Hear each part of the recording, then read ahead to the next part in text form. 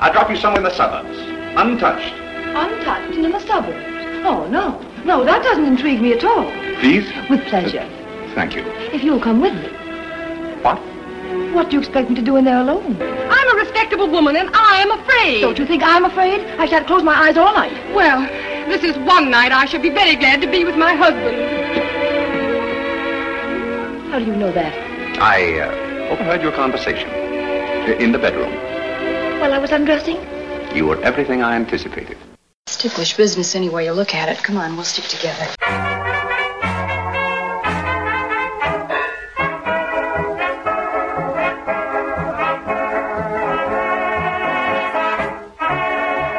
It's Ticklish Business, the podcast devoted to honoring and deconstructing the world of classic cinema. I'm your host, Kristen Lopez. I'm Drea Clark. And I'm Samantha Ellis. This week we are doing our last of our... We should have been at TCM now. Actually, at the time of recording, TCM should have been over by now. We're talking about Samantha Ellis's pick, 1932's Jewel Robbery. I'm going to let Sam take point on this because this is Samantha's favorite movie. She has told me numerous times how much she loves this film and that she would have been remiss in not talking about this, whether it was TCM or any other time. Really, this whole podcast has been a lead up to Samantha Ellis talking about William Powell and Kay Francis in Jewel Robbery. So I'm going to start with the grand question first. Samantha Ellis, why do you love this movie so darn much? Wow, that's a loaded question. I really want to share the story of how I first came to see this film. This is going to get so dark for a second, so I apologize in advance. I would have it no other way. I first saw this movie on what I still consider to be the worst day of my life. The morning of, I want to say 2014, like August of 2014, I'm in the hospital because I have a swollen vein in my leg that scared me half to death. While I'm being wheeled in for an ultrasound, I find out that Lauren Bacall died. I get the swollen vein taken care of. I go home and watch my childhood dog pass away. And then my family spends the whole day screaming at each other. And this is right in the middle of Summer Under the Stars. And it's William Powell Day. And to get away from all of that craziness, I start watching the William Powell films. And I watched one that I hadn't seen before that I thought was just okay. And then next was this movie called Jewel Robbery. I'm like, okay, I really am sleep deprived. This day has been the worst of my life. I need to go to bed, but I'll stay up and watch it. By the end of it, that last shot where Kay Francis shushes the audience and the end title screen comes up, I'm like, this is the greatest movie of all time. And in my head, I'm thinking, I'm only saying this because this has been the worst day. This is a total fluke. I'm sleep deprived. This is not the case, obviously. I just need to go to bed. So I go to bed, and it's a while before I rewatch this film, but I'm like,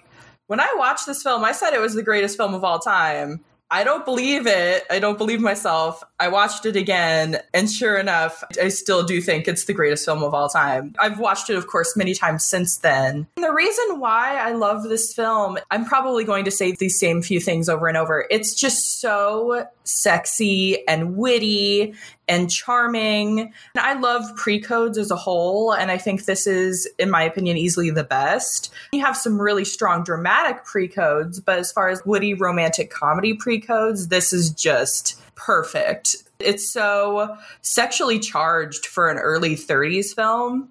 So romantic, so exciting. The whole hour and 8 minutes is filled with action and really interesting characters and intriguing dialogue. And of course, I'd be remiss if I did not say that William Powell is one of the sexiest men ever. That's about the summation of it.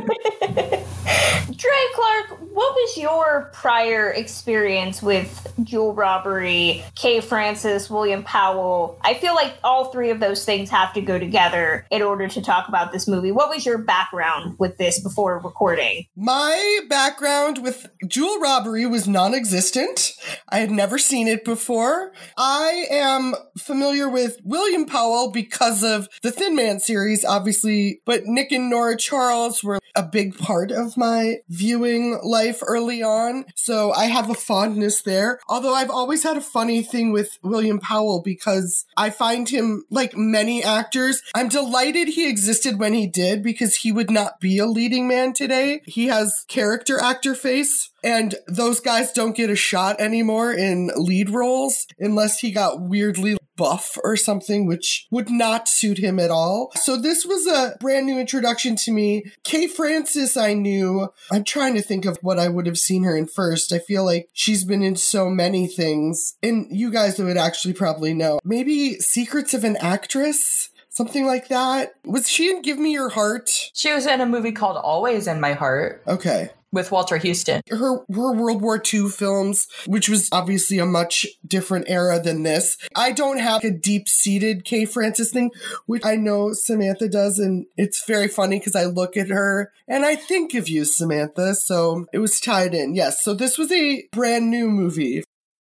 I come at this from a very weird angle in that I saw a lot of William Powell movies before I saw this.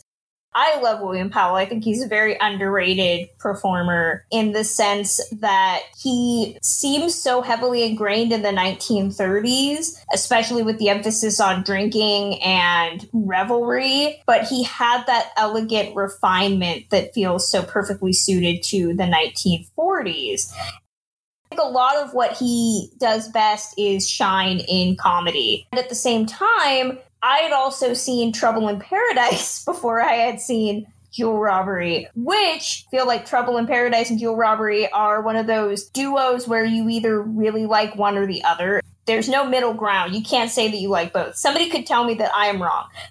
For the purposes of this discussion, those are two very definite films. So when I finally came to Jewel Robbery, I immediately said, oh, so it's less saucy Trouble in Paradise, which is unfortunate because the bar was already very high. As far as Kay Francis goes, I'm going to be really mean.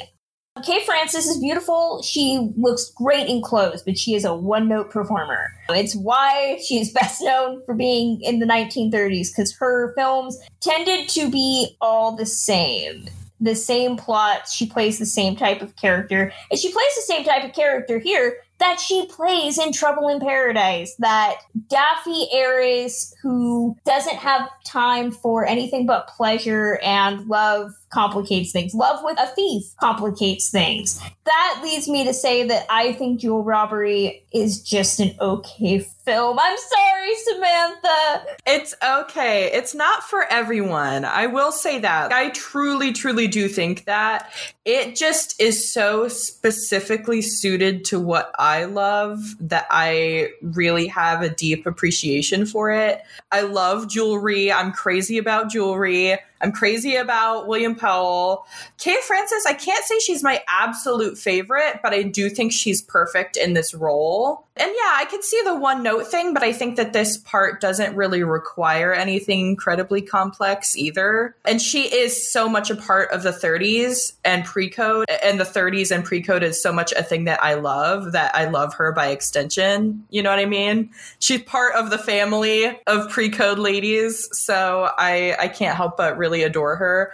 And like I said, I do think she's perfect for this role, and they do have, she and William Powell share a really great chemistry here. So I want to say I disagree with the Kay Francis acting mention. I'm on the fence because the one type of character that she did so well, in my opinion, this exact role. I think she really pulls it off. And there are a lot of classic film stars who could really only play one type of character and made a career out of it, a great career out of it. And I think she's probably one of them, though she does shine in some dramatic films as well, like Always in My Heart. She plays like an older mom character, and it's definitely, there's more emotion to it than something like this. My thought on her acting is that specifically in this film, I think she did a fantastic job, if only because I do not know the last time I loathed a character more, a female character,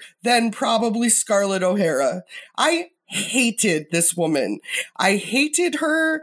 I thought she was so vacuous, so selfish, so self-centered, and I didn't find it fun at all. It's introduced in such a beautiful way. Like, they're in this incredible mansion, and she's in this bubble bath, and she has all this attendance, and there is a really, like, nice, bubbly delightfulness through the whole thing that's just sort of flippant and irreverent. However, and this could entirely be shaded by the current situations we find ourselves, but the fact that this woman, it was just so openly cooked in that she is an adulterer and she is married to this man for his money, and she's completely has zero sensitivity for any other single human's thoughts or emotions, how they're going through the world. She is the most shallow thing I've ever seen portrayed, and they don't try and give her. She has like a few moments where she kind of pauses and is like, oh, the secret to all of it, the secret hardship is I'm also terribly bored. And I'm like, you're a garbage monster. And I really wanted this movie to end up with her being arrested. And so that definitely shaded it. But I will credit Kay Francis because I fully believed her as this vacuous, horrible human. And she did look phenomenal. I will back that up.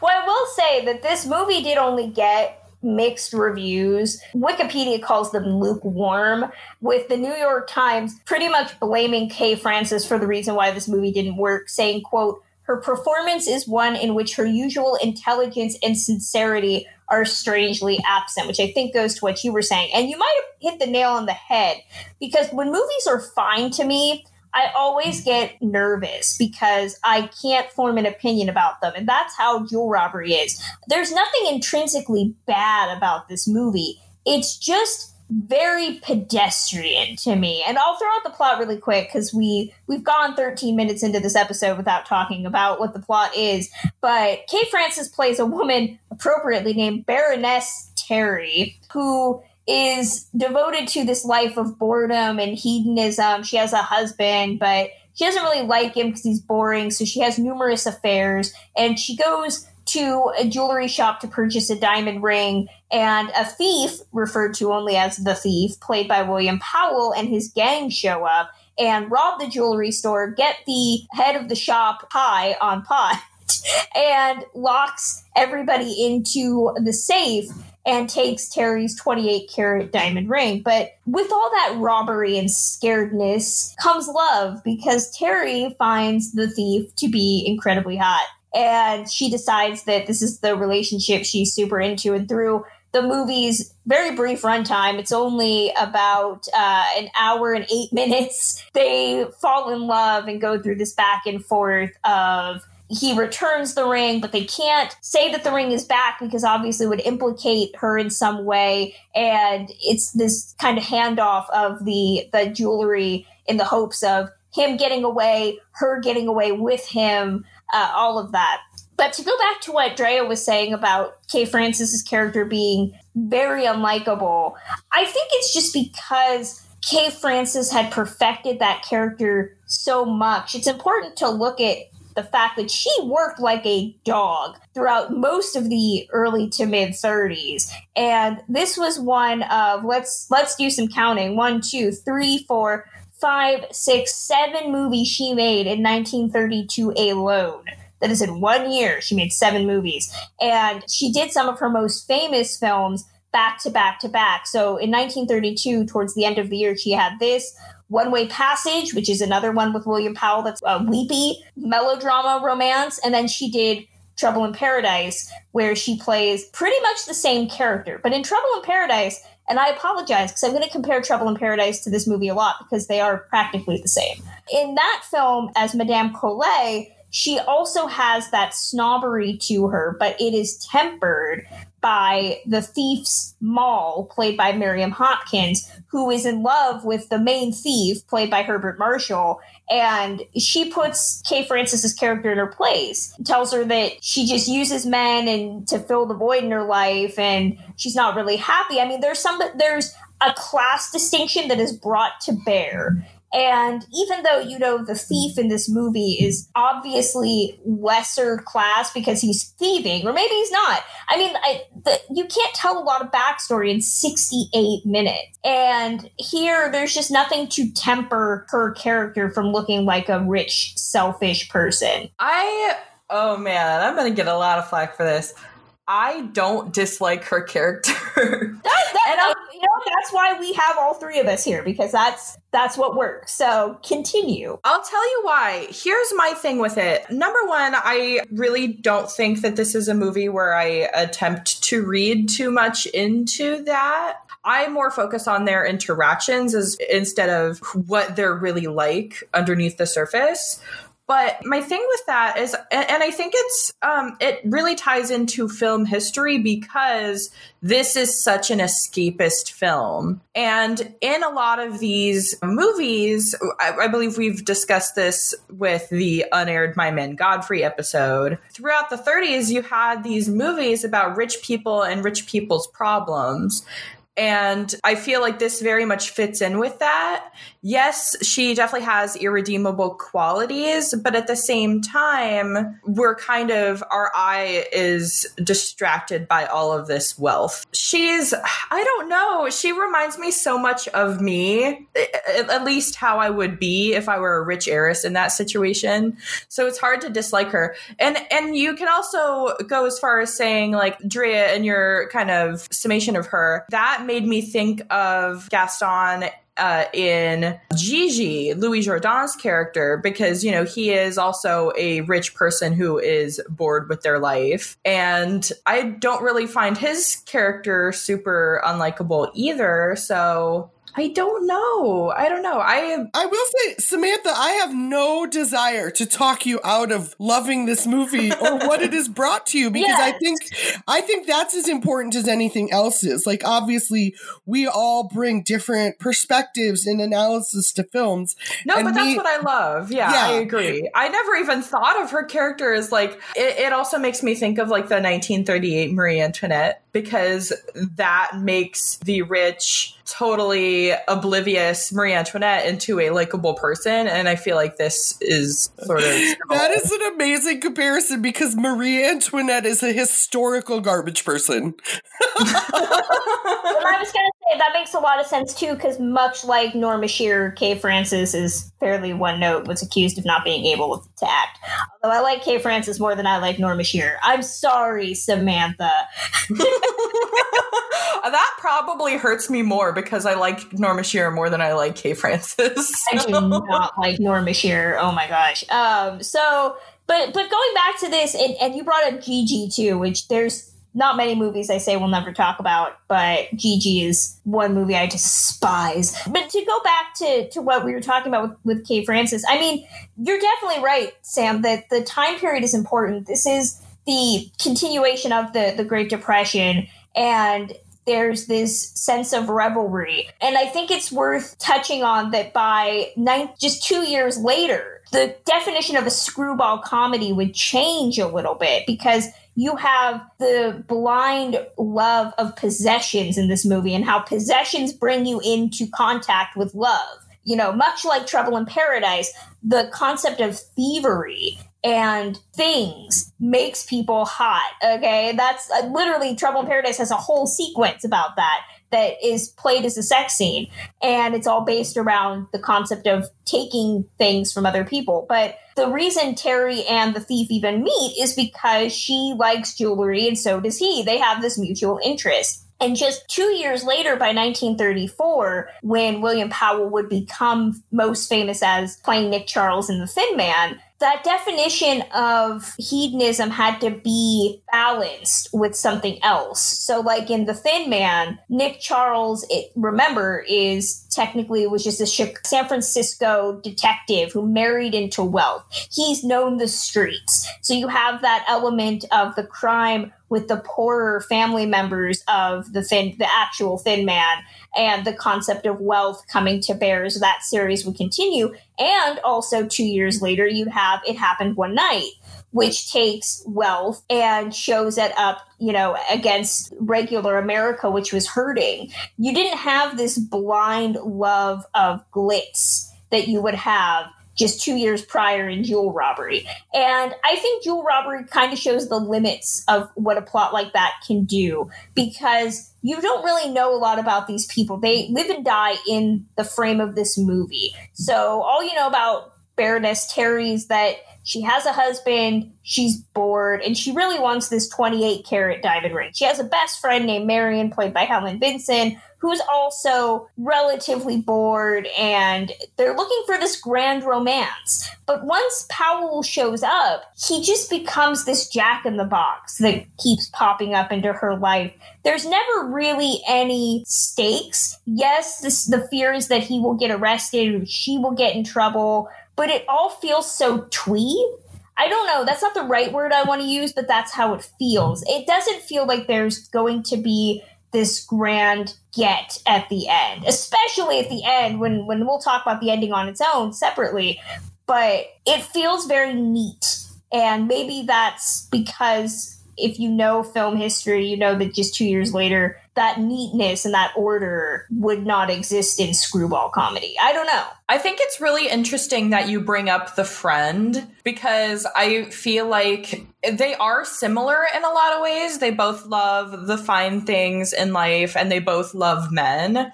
But I feel like Helen Vinson, who plays Marianne, the best friend, serves to make Kay Francis and Terry look more interesting and prettier, in my opinion. Like there's that kind of theory, if you have a B actress in the shot, then the star really shines. But I think it's the discussion between the two characters when they're in her apartment after she gets the flowers is so fascinating, because not only does it contain some really great pre-code dialogue, like, what would you do if you were found only in your teddies alone with a man? Let the train go on. I think I love that line. It's so witty. But I love that the two women pay different prices for the things that they value. I think Marianne, she can, it's obvious that she's supposed to be considered lascivious, but when the going gets rough, she's out the door. She's like, okay, this is too much for me. I can talk about having an affair, but if you're going to have an affair, I'm leaving.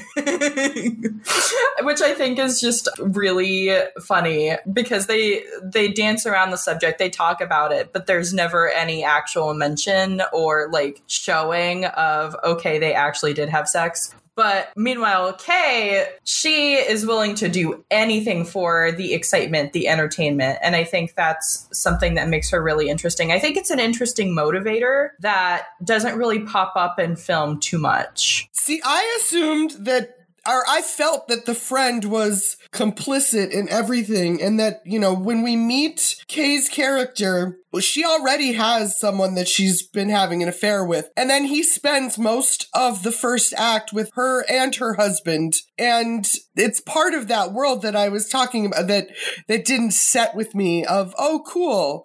All of these people are cheaters, and it's just part of what they're doing, and there's no care. I did think not disagree with Kristen, but the tone of it felt more accurate to me of if you're having characters who across the board have... Oh my gosh. And it is, by the way, I recognize me talking about the morality of fictional characters in a pre-code film is pretty hilarious.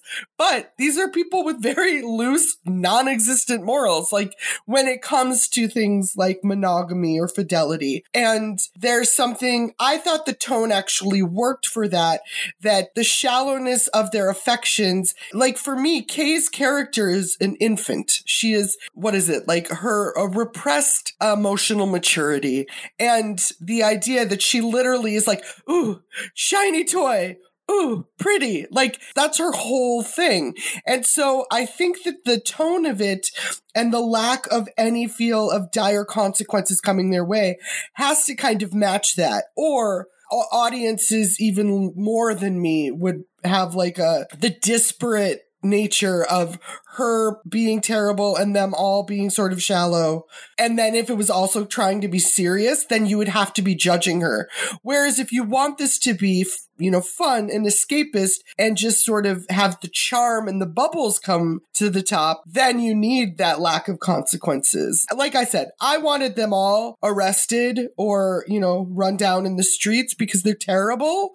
But I also was never worried about that. And there's something to be said for the joy of not worrying about things when you're watching a film. As a roundabout compliment as that can be. Well, I think what is noticeable about this film is I do think the runtime works a bit against it.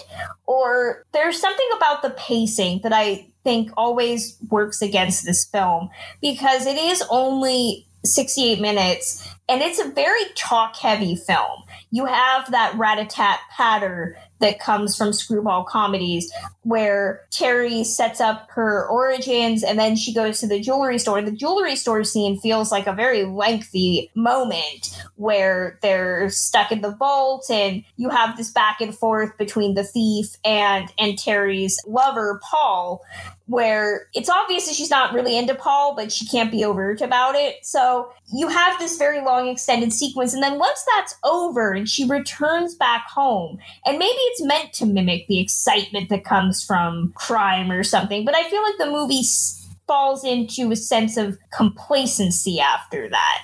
I think what you said about the film being neat is perfectly accurate. I think it is all tied up in a great bow. It sets up the action. It continues the action pretty quickly. It continues the chase. And it gives you an idea of exactly what's going to happen after the credits roll, all in 68 minutes. I think, and to touch on what Drea was saying as well, I personally like it for that reason. I like that there's not too much to really go over, if that makes sense.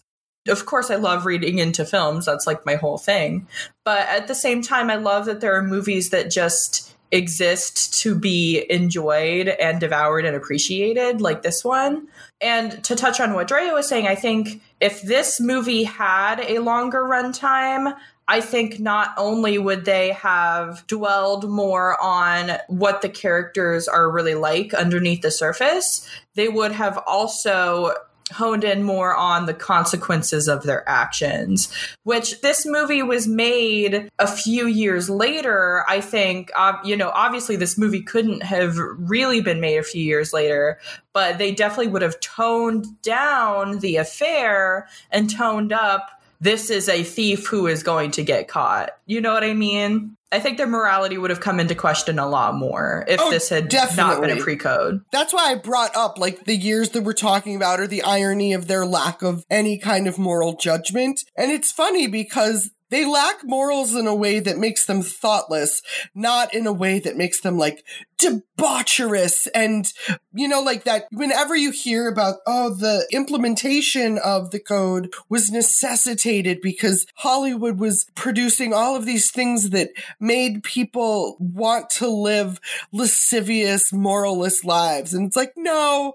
I mean, these are just shallow, dumb characters who are more charm and selfishness than they are good people. But it's very funny to me to think that anyone would have ever watched a movie like Jewel Robbery and been you know what? I'd like to feel about the world like she does. That's not why you're taking this in. Kristen, it's funny you brought up the running time a few times. I don't think I was aware of the running time when I watched it. It didn't feel short to me in the way that films that feel short will feel slight. I wasn't, in that case, because this story is just an A to B. There's not a subplot of her friend throughout trying to get something out of her own husband, or there's not an ongoing thing with Kay's husband, who's always trying to catch her. There's literally the entirety of the plot is Kay's character looking for things she likes, if they're jewels, if they're people, and then interacting with those things. And because of that, as much as I found it wanting only in the sense that I didn't like her, but that's not fair. There's plenty of movies I liked that I don't hate this one where I don't like the character, but I do agree with Samantha that the introduction of like further story would have made it that we had to see some interior to characters that would have let us down if we had to dig into them more. As it was, you know, the surfaceness of Kay and of William Powell's character worked for a lot of people because it was just in this flippant package. The one character that I have to bring up that I appreciated, and Kristen, I know you mentioned the marijuana, the through line of pot, and that there's these fancy cigarettes that William Powell's character keeps giving to sort of law enforcement figures who then pass it along amongst their ranks to like chill them out in the high tension of the world's most low-key robbery. There is an officer he's like a security guard officer who has come on board. He was this character, and you guys probably are like, oh, that's blankety blank. And then you know his whole backstory. And God bless, that's why I'm so thankful to have both of you. But I loved that character, if only because he reminded me so much of the foil that's in Shakespeare all the time. And it's often a law enforcement character or someone who's like made a fool of. I know in Much Ado About Nothing, there's a police their equivalent of a police officer who takes that. In Twelfth Night, there's the butler who's very in his own head. Anyway, I loved this random introduction of what I found as a very Shakespearean character who just was there to be a total fool. And you guys, I love a good fool. Okay. If I could remove any character, I would probably remove Lens, but I definitely, I also see what you're saying. I do. I think he is a great fool. He is a foil and a fool to William Powell. I think he just has too much screen time, in my opinion. They spend like 5 minutes of this 68 minutes pulling him out of the well just to drop him back in again during the chase scene. And I hate his voice also. I feel like the reason they show his character as much as they do, not only they show him as a foil for William Powell and how charming and attractive and debonair and smart he is as a criminal, but they also show, you know, really, if they hadn't shown somebody as foolish as Lens in a law enforcement job in this film, you would probably wonder how William Powell got away with robbing jewelry stores in broad daylight. He got away with robbing all these jewelry stores in broad daylight because of people like Lens. And I feel like that is the purpose that he serves as a character. I mean, I think this in particular, because I know Kristen really loves like recasting films. Every time I watch this, I've seen it a million times, but this particular time I was kind of, the gears were turning in my head. Like, how could this be recast? Who would play who? I would definitely replace Lens. I don't quite know who with just yet. For some reason, I'm getting all of the rotund supporting actors from the 30s. Like Walter Connolly is in my head right now. I don't know why. I feel like he looks a little smarter than Lens should be. And I was thinking about, it's funny we brought up Norma Shearer because I was thinking about what if Norma Shearer or Carole Lombard played this role. I feel like one of the two would bring more depth to the character, but I don't know if that would be a good thing. I want you to know that I just imagined Carole Lombard playing Lens, and I know that's not what you meant, but it was very funny. Very funny to me. I would love that. That would be amazing. Well, to go back to what Drea was saying about the runtime, I don't know. I think we're always shocked when movies are very short because now 68 minutes would be a short film and not a feature length. That just doesn't happen anymore. But I always feel like if a movie can't hold my attention for 68 minutes, and there's an issue there. And again, it goes back to some of the hardest episodes that I have to record or movies where I can't tell you what's wrong with the movie. It just didn't click for me. And I always hate that because that's not what makes a good episode, but that's where we are. But back to what we were talking about with pot cigarettes and stuff like that. I do like that there are certain elements in this movie that could have only worked in a pre-code, and just 2 years later you couldn't have had those. And every time I've watched this movie, and I've been fortunate to watch this with an audience, but every time William Powell's character offers Hollander, the Lee Colmar character, a cigarette, everybody laughs, because you don't even have to be a pot smoker to know what's going on. And I think that's the comedy that works best with pre-code, is that there's no artifice to the fact that people were doing bad things. It's just, we didn't make them a big deal. Exactly. There's definitely a superficial quality and a very flippant quality to this film. Like I said, it's a movie that you're not supposed to read into it, in my opinion. Like, if you do, then you definitely are going to see the flaws in the gem, to coin a phrase here. But yeah, I think it's perfectly encapsulated in that early 30s pre-code first world problems sphere of filmmaking.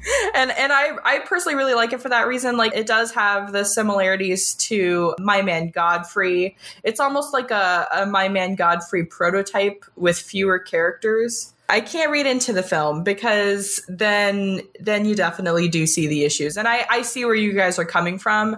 It's because I've never really looked that closely. And I love that we're analyzing it as well, because you do see, if you really stop and think about it, you see, wow, they don't care about anybody else. They don't care about the harm that they're doing. They don't care about infidelity.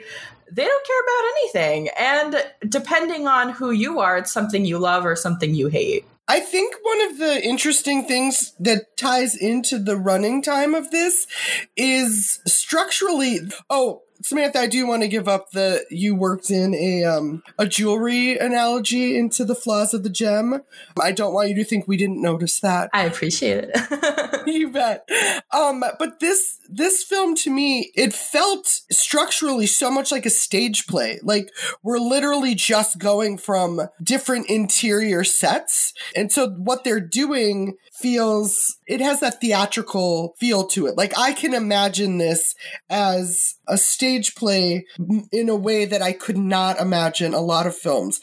But I will draw attention to the fact that there are a few really interesting in all of that, very, not sedentary, because these sets are beautiful and stuff, but there are a few small moments of sort of action and athleticism that are the kinds of thing that I was like, oh, that actually makes me want this to be more. The idea of, there's this final escape on the rooftops, and they always go across the rooftops. It's kind of amazing. Like, I think of To Catch a Thief with that too. I'm like, you can't be a jewel robber and not know how to climb a good roof, like there's just hand in hand. But I like with this film and the ways that I could imagine if they had built it out more, it would have been interesting if they had introduced a little more of that physicality and action to it, because certainly that's our modern fluff, I find, is much more in the action realm than even in romances, because for people who view things like I do, if I'm going to spend time watching characters fall in love, I want to know what they actually love about each other, not just that they're the most attractive people in any room. And action films don't always care about all of that interior. The small germination of that in Jewel Robbery was interesting to me. The idea of these little action moments, and that maybe if I looked at it like that, because it's certainly not a character study, but the stuff it's interested in, like I was talking about the Procession of Maids, even that had this kind of musical and that theatrical motion action quality to it. It would have been interesting if they had leaned even more into that realm. I think that's so interesting. I'm glad that you mention sort of his getaway too, because and again, I love that William Powell from The Thin Man, because it creates a really interesting contrast. And in my opinion, it also shows William Powell's range. He basically built a huge part of his career around solving crimes and being great at that.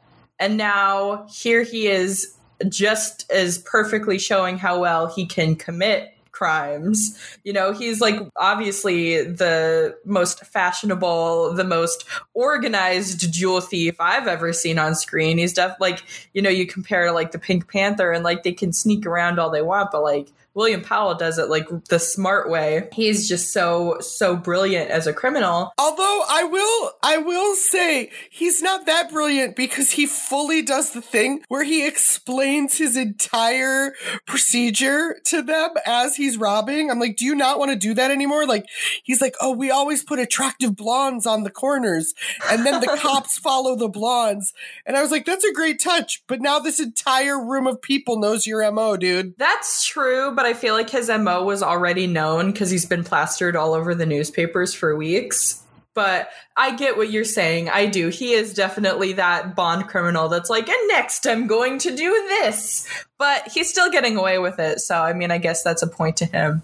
I think the reason why I brought that up is now I realize I would really have loved to see it made into a series with like maybe even, again, I adore Kay Francis and I think she's perfect in this personally, but maybe even change leading lady out of every film in the series. Like I would love to see this character go through robbing all these different places in all these different countries and, you know, new country or new city each film, and then a different leading lady that tries to stop him or falls in love with him or something. I think this character would have made a really great series character. Well, I do want to talk about the glitz really briefly, specifically the costumes that went to an uncredited Ori Kelly, who is just one of many masters of costuming in cinema history, let alone pre-code. But more than anything else, I love the costumes in this movie because not only are they a feat of beauty, they are also a feat of engineering. Can anybody explain to me how that velvet kind of Santa Claus looking dress that Kay Francis wears with the low back and no noticeable straps stays up on her body this entire movie? That garment is, I totally agree, by the way. The garments throughout are stunning and they are so willowy. And those women are like super tall and weigh about 18 pounds approximately. And so nothing they wore is anything that would ever look good on me, but it looks so beautiful on them because they look like clothes hangers, but also not just, yes, the Christmas gown, I know exactly what you're talking about. There's a whole shot in it that I'm like, I don't think that is flattering at all on your boobs or your very small boobs, but I don't care because it drapes so nicely. All of those gowns had so much tape under them. Like many fashionistas today, the level of taping across their body is insane. Like, yeah, it's the only way to hold it up. Physics is not doing it. I was about to say something similar. Yeah, it must be a lot of Velcro. But yeah, I really love the fashion in this film, and I'm glad that you touched on it because, you know, as soon as they announced this movie as part of the fest, we haven't really touched on the fact that it was going to be a part of the fest. But we have the fashions of the TCM Film Festival lecture every year. So it's not an official TCM event, but a lot of the people who love going to the fest love attending those lectures. And I had never seen any of these lectures. They really talk about all of the different films that are a part of the fest and the fashion of those films.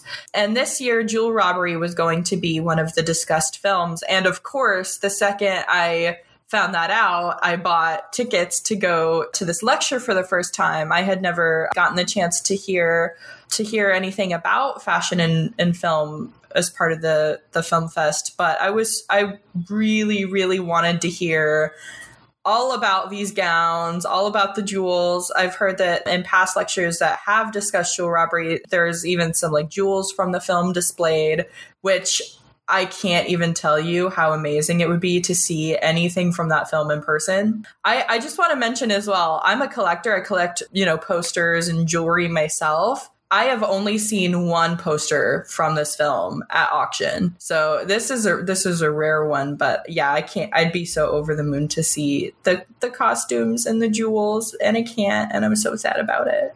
Well, I also want to throw out that this movie also shows that off very well thanks to its cinematographer, Robert Curley, who ended up dying before the year was out from meningitis. And I also want to give a shout out to the director of this movie, William Dieterle. This was one of his earliest English language films. He had previously been working in Germany, making German films, and actually escaped before the Nazis took over, and was a huge director of Kay Francis's films. He would do this. He would also do The White Angel. He'd do a couple of her films, and then most famously would be known as the director of stuff like Portrait of Jenny and Love Letters with Jennifer Jones. And his career ended up being, he was effectively graylisted by the Blacklist. Not blacklisted outright, but had a lot of trouble getting work towards the end of the 1950s. And I think that he works really well to capture what this movie is selling. And let's talk about the end real quick. So this movie ends with, the thief used.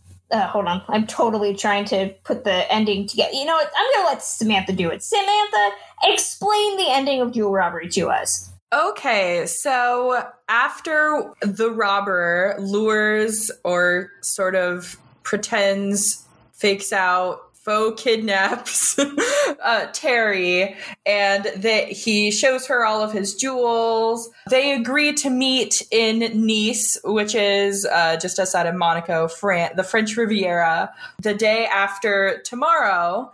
And Terry, of course, says, I'll go with you. I'll dance with you in Nice on Thursday. And with her, she takes the jewels from the heist because shiny objects, and I totally relate. So she takes the jewels. It's incredibly shocking to the robber because this has never happened to him before. He's flirted. He's had affairs with society dames as he has let on, but they've never stolen from the stealer, which proves to be pretty comical in and of itself. And right as she's about to leave, the police swarm in on his apartment. And they sort of have a back and forth about what they're going to do because they want to be together, but she has to maintain her respectability. So what he does is he ties her up in order to make it look like she protested for her virtue, which, again, is so pre-code. I love it so much. And, some very kinky references there that I won't read into too much because we're a family show. But he ties her up and he says the most beautiful goodbye. If you come to Nice with me, I'll see you then. If not, adieu. And he leaves with the jewels. And then, of course, the police, they try to chase him. They fail. And her husband and her lover and her best friend all show up and untie Terry. And they're like, oh, you poor dear. You were totally assaulted by this brutal beast. And she, of course, plays the victim. She's like, oh, this was so traumatic.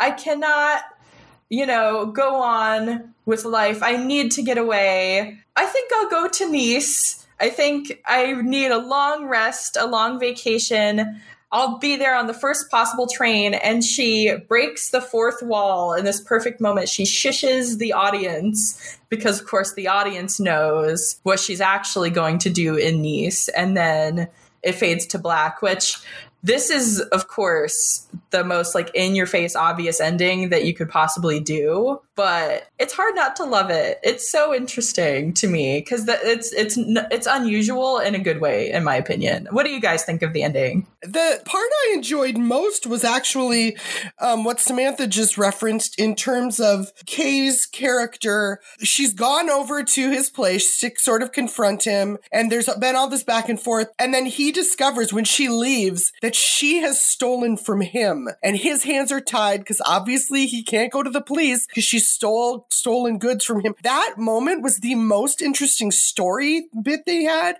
It was the most interesting character moment. And it was the first time that I was like, oh, Yes, see, this movie does understand that Kay Francis is a villain. It's known it the whole time. This has been a villain origin story. Except for then, they cut that off at the knees like 2 minutes later, because she's literally at the bottom of the stairs, and she just has this, oh, no, I can't do it. And so she starts to go back to return it to him even before the police show up, which I was like, oh, dang it. That was the one thing I was like cheering on. But I actually didn't get any feeling that he was needing to tie her to save any face about her being compromised sexually. I thought it was entirely because, you know, she'd already had one moment with the cops when she was under suspicion because all these jewels had been found in her possession. And I thought it was just an alibi of you were not involved in the robbery. And look, you're here and held against your will. It's fully possible that it was both or more one than the other. But I agree with you there. I believe his word. I'm sorry. I've seen this movie so much. His words were, "This is the only way to return you to respectability," because she's still at this point, at least as she says, she hasn't made up her mind whether she wants to meet him in Nice or not. She says she needs time to think. She can't run away with him right this second. So he says, "This is the only way to return you to respectability and give you time to think." And that's what he says as he ties her up. So I do agree with you. I totally think that it's going to clear her name. Obviously, she's going to look like the victim of a crime and not a criminal whatsoever. And he also gives her back the ring finally, so she's able to keep it and explain how she kept it and how she came by it. So I think that ties everything up, for lack of a better phrase, in a nice little bow for her and sets her up to meet him and have an affair with him. I think, too, it ends very similar to another pre-code that if memory serves, came out the same year, Red-Headed Woman. Red-Headed Woman ends with Jean Harlow getting what she wants. She's still allowed to be this wanted woman. And I do feel that that's where the feminist positivity that tends to come from pre-codes is best exhibited, in that Terry doesn't have to apologize or be brought low. She's just allowed to go do what she wants. And I do think that is very sex positive, and I think it's awesome to see, even if it does mean that none of the characters have learned anything. But I think it works. Yeah, I have to say that's one of the things I love most about this movie is how sex positive it is, how forward it is, how really freeing it is for all of the characters involved. Like, you feel that they're free to do what they want. And while that might not always be the right thing morally, I love that there's no inhibitions, no morality of, you know, they really need to think about their actions. No one's judging them. So you can see them in their fullest self, whether that be good or bad. Well, I can't say that Jewel Robbery is my favorite, but it is worth a watch. Time it with Trouble in Paradise. I think that they're a great double feature for you to get the best of Kay Francis and awesome costumes and all of that. Samantha Ellis, final takeaways on Jewel Robbery. Let me first say I have not seen Trouble in Paradise. I've heard of it, and the fact that you're drawing any similarities, I obviously need to see it. It's brilliant. You should watch it. Yeah, so definitely adding that to my watch list right now. But in addition to that, I mean, as far as Jewel Robbery goes, like I said, I definitely feel it's not for everyone, but if you love, you know, the witty sexual chemistry of pre-code films, if you love pre-code in general, if you love costumes, if you love jewelry, if you love William Powell and his sexiness and his wit, and you love Kay Francis and her bubbly self, you're gonna like this movie if you don't read into it too much. It's a very surface level film, but it depends on how you consume cinema as far as whether you will really like it. You know, if you see it as escapist romantic fluff, then you'll enjoy it. If you read into it, you're gonna see the flaws in the gem. So it's a little bit complex there, but it doesn't have to be. You can take it in however you see fit. It's my favorite because it checks all the boxes for me. All right, Clark, what are your final thoughts on Jewel Robbery? I think if it sounds like it could be a delightful romp for you, knowing what we know, then take it on. I think, yeah, a lot of people like things where they, whatever, that sounds dismissive. I am not mad that I watched it. How's that? I love that we can not like something and express it. So feel free to send us your thoughts on whether you love or hate Jewel Robbery or Kay Francis or William Powell. You can send them to us at ticklishbiz@gmail.com and we'll read them on the next episode. But that's going to close us out for this edition. Samantha Ellis, where can fans find and get in touch with you, read your work, all of that? Well, my main blog is at musingsofaClassicFilmaddict.com. I'm taking a little bit of a hiatus at the moment, but you can find some more of my up-to-date work at classicmoviehub.com, where you'll find my Cooking with the Stars posts every month. And you can follow me on Twitter at ClassicFilmGeek. And what's new with you, Drea Clark? Where can fans find and get in touch with you? I'm on Twitter at the Drea Clark, and I have a contemporary film podcast called Who Shot Ya? And you can find me over at my classic film blog, journeysinclassicfilm.com, or you can read my contemporary television essays and writings at IndieWire.com. And you can follow me on Twitter at journeys_film. As always, you can listen to Ticklish Business wherever you get your podcasts, ticklishbusiness.podbean.com. We're on Stitcher Radio, Player FM, Spotify, and Apple Podcasts. Help us out and leave us a rating and a review. And we're also on Twitter at ticklish_biz. If you want to support the podcast with your hard-earned dollars and get access to a host of additional audio, bonus podcasts, and a mess of pins that we have. I have pins coming out of every drawer. Then consider supporting us on Patreon. You can get access to a host of bonus interviews that I've done. My most recent ones are with actress Kelly Garner talking about Marilyn Monroe. William Bibiani and I did our latest Based on a True podcast episode looking at LA Confidential. And we always have more stuff going up over there. So that's patreon.com/ticklishbiz. So next time we are actually saying goodbye to the world of TCM for the moment, and we are hoping to get an unnamed guest on this podcast. We have a couple of possibilities, and we're waiting for scheduling. So by the time this comes out, that will have already been decided and recorded. So you'll just have a mystery episode to listen to next time. Woo! That's my spooky voice. Till then, bye!